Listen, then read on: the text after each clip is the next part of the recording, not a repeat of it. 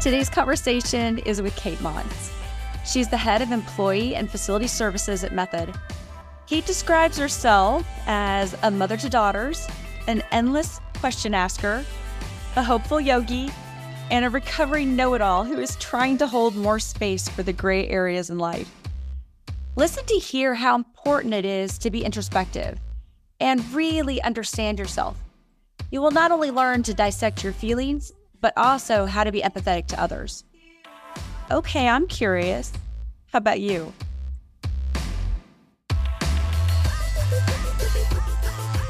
Okay, welcome to Okay, I'm Curious. Hi, Kate. How are you? I'm well. Thanks for having me, Carrie.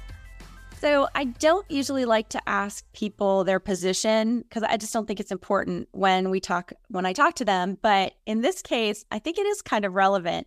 So could you tell me a little bit about what you do at Method? Sure. I am the head of facilities and employee services. We have about 300 employees and 5 different physical offices and then a lot of remote employees. And so my job kind of encompasses making sure people have what they need in the office and at home to do what they need to get their work done.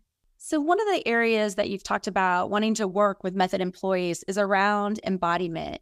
Can you describe or define what embodiment is? Yes. So it's funny because a lot of people surprisingly don't like to talk about their bodies at work, but I'm trying to make it a little bit more mainstream. And I like to think of embodiment as remembering that we are our bodies, which is not a message that a lot of people get. Our society and culture really have elevated our minds as who we are and the most important part of who we are. And I like to think of there being able to be a shift back to we're also our physical bodies. They're not better than our minds, but our minds aren't better than our bodies either. There's not a hierarchy.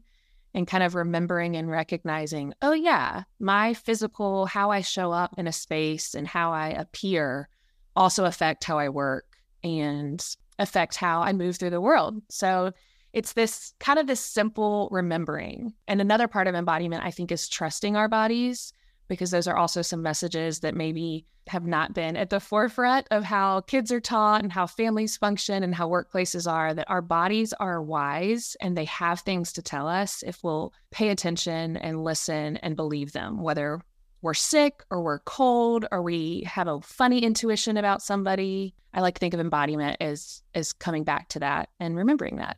So it's a little like introspection, I guess, like understanding what you're feeling and and trying to figure out why you feel that way. So why is that important? I guess specifically, why is that important in a workplace? Definitely. I mean, I think that the first part of that is acknowledging that our bodies want to tell us something, whether it's a feeling or emotion. And at work, again, it hasn't always been the cultural norm to honor that and listen to our bodies. So once we remember that and, oh, hey, I am learning something either about somebody else or about myself, maybe about how I work best or how they work best, and that we can really listen and maybe make different decisions based on that. So whether it's somebody that doesn't like in-person meetings and maybe honoring that, or maybe it's someone that does prefer to get together over coffee and have that energy exchange in person, like those matter of how we do business, how we do our best work for ourselves. And specifically for Method, we're in client services, so we want to do the best work for our clients. But just remembering, again, back to the body, this is where our functions happen. This is where we're thinking and perceiving and knowing. And so just kind of this baseline honoring of I have a body and you have a body, and that can be the baseline for empathy, I think. So I would guess that, since we just got through a pandemic, I would assume that people changed a bit before pandemic. There was that pre-pandemic, pandemic, post-pandemic, and we're kind of in that post-pandemic now. I would assume the way people show up and maybe even their mentality may have changed a little bit because of that. Any thoughts on how people are now maybe a little different from that experience? Yes. I mean, I think that we've all had some experience in recognizing that, again, we're not just a mind. And COVID really highlighted that our bodies matter. And whether we were trying to protect ourselves or protect our families, our communities, we had to make shifts. And it wasn't all just because of what was going on in our brains or what was going on through the keyboard, but our physical bodies showing up in spaces was totally changed in 2020. And we're still dealing with the ramifications of that. I think it's going to be a long time before we can all kind of come off the whirlwind that was COVID and the fact that our bodies were threatening to each other, potentially if they were carrying a virus. And of course, those were around before COVID too. But COVID really put this huge mirror up to all of us. Of like, there was no running away from it. There was no getting around it. Our offices closed down for over a year and a half. And then we tried to open some of our offices back up. And there was also the dealing with that, the return to work, that some people were more comfortable than others. And again, I think it's just kind of interesting that it was because of our physical beings. And that was why things had to change. And that hadn't happened that I know of in recorded history as quickly and as vastly as it did because of COVID. And now coming out of that, I can speak personally to myself and other people that I talk to. It has changed how we interact with each other. We might not be as comfortable, even giving a handshake or a high five, or we might just not be as comfortable with small talk and knowing how to casually interact with each other. We have people in the office that come in and feel a lot more anxiety than they did before because they've forgotten and they don't know the appropriate ways, the social norms anymore. So I like to think, like, specifically where we work and how we host people, that the expectation isn't that it'll be just like it was before COVID. And the expectation isn't that they're going to have the exact same amount of productivity in the office that they might at home. But there's other things happening with creativity and collaboration. If you're meeting up and having a cup of coffee together, you might not be doing the specific keystrokes that you would be at home, but you're still getting work done and you're still getting to be this presence and be with each other. And that adds value to our own lives. And I would argue it adds value to our clients too. You said something that I thought was really interesting. You mentioned how if you're feeling anxious, people might have a different feeling when they're in the office or interacting with other people. And I could see how being introspective and really understanding that feeling and what you're projecting could be really important. How do you think that being in public and understanding yourself helps others? How do you gain that empathy? Is it because you understand yourself, you start to see it in others? I think so, yes. I think that when you recognize, oh, I might be feeling, my stomach hurts a little bit, maybe I'm anxious or maybe I'm nervous. Oh, maybe that other person is also feeling that way. There's, again, kind of the baseline of empathy and understanding that we all share human experiences, and in the workplace or at home or at the grocery store, wherever we are, there's this common denominator. If it's cold outside, most people are going to be dressed in layers.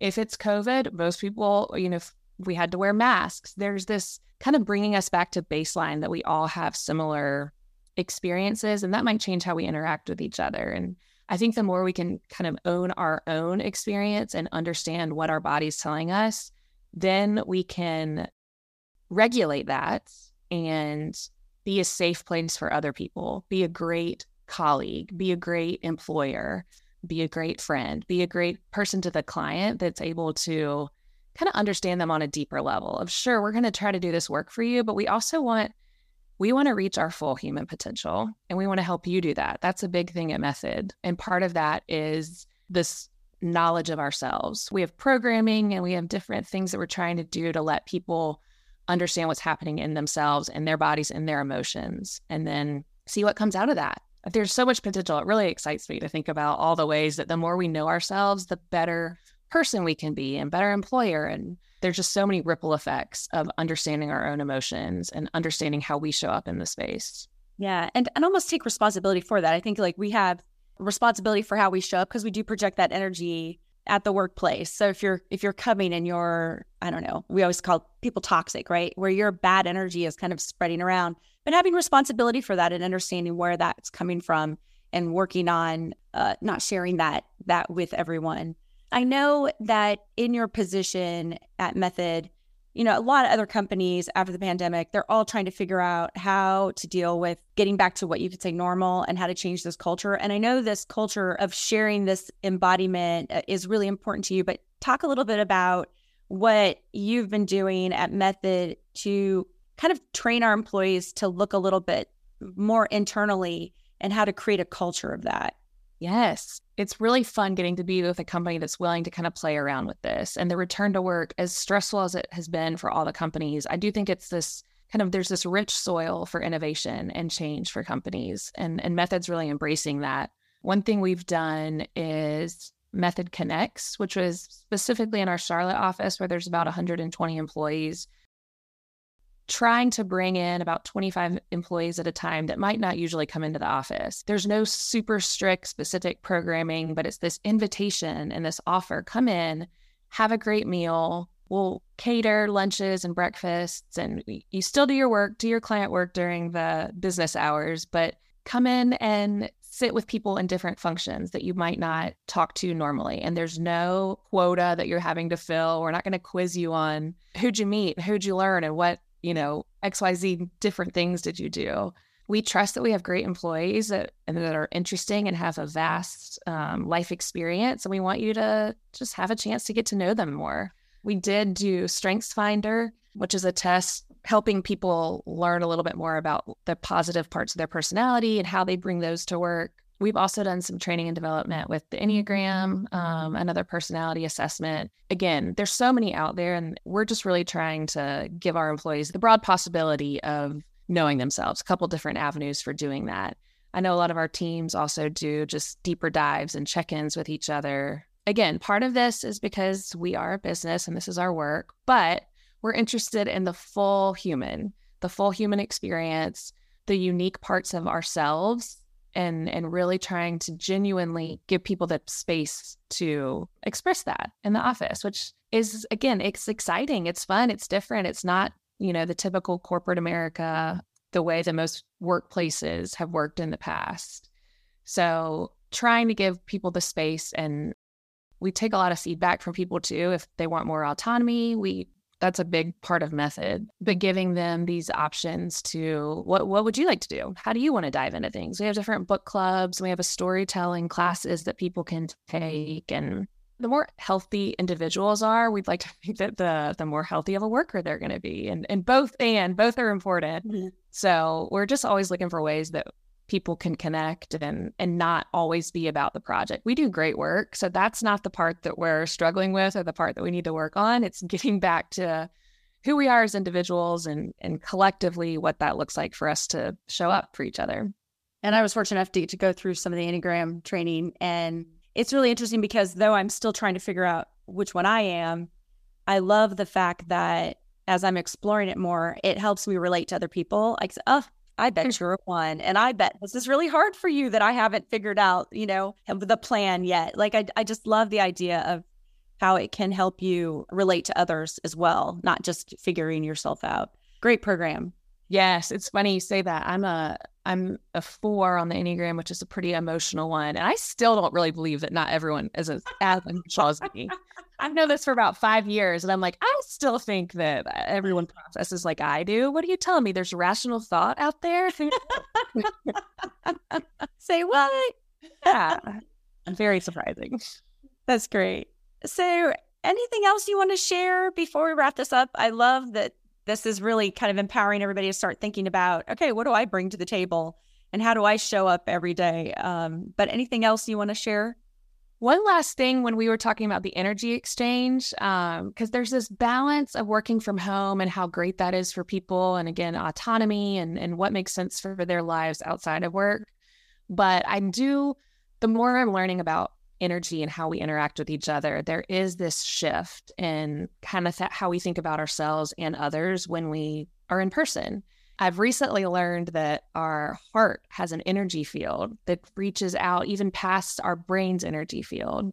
And so again, back to this idea of knowing ourselves to show up in a place and not be toxic, like you said, but show up in a place where you're grounded and you're excited to exchange energy with other people. That's what I'm really trying to do in my own life, and really want to encourage other people to do that where they feel like they can, that our energy matters and we can feed off each other in these really beautiful, interesting, and collaborative ways that we just can't do at home from a screen. So that's my little spiel of our energy exchange. And even if it's not in the workplace, but finding other places you can be in person with people and connect with them and kind of see what happens from there. Because I think there's a lot more that we can be doing for ourselves and each other.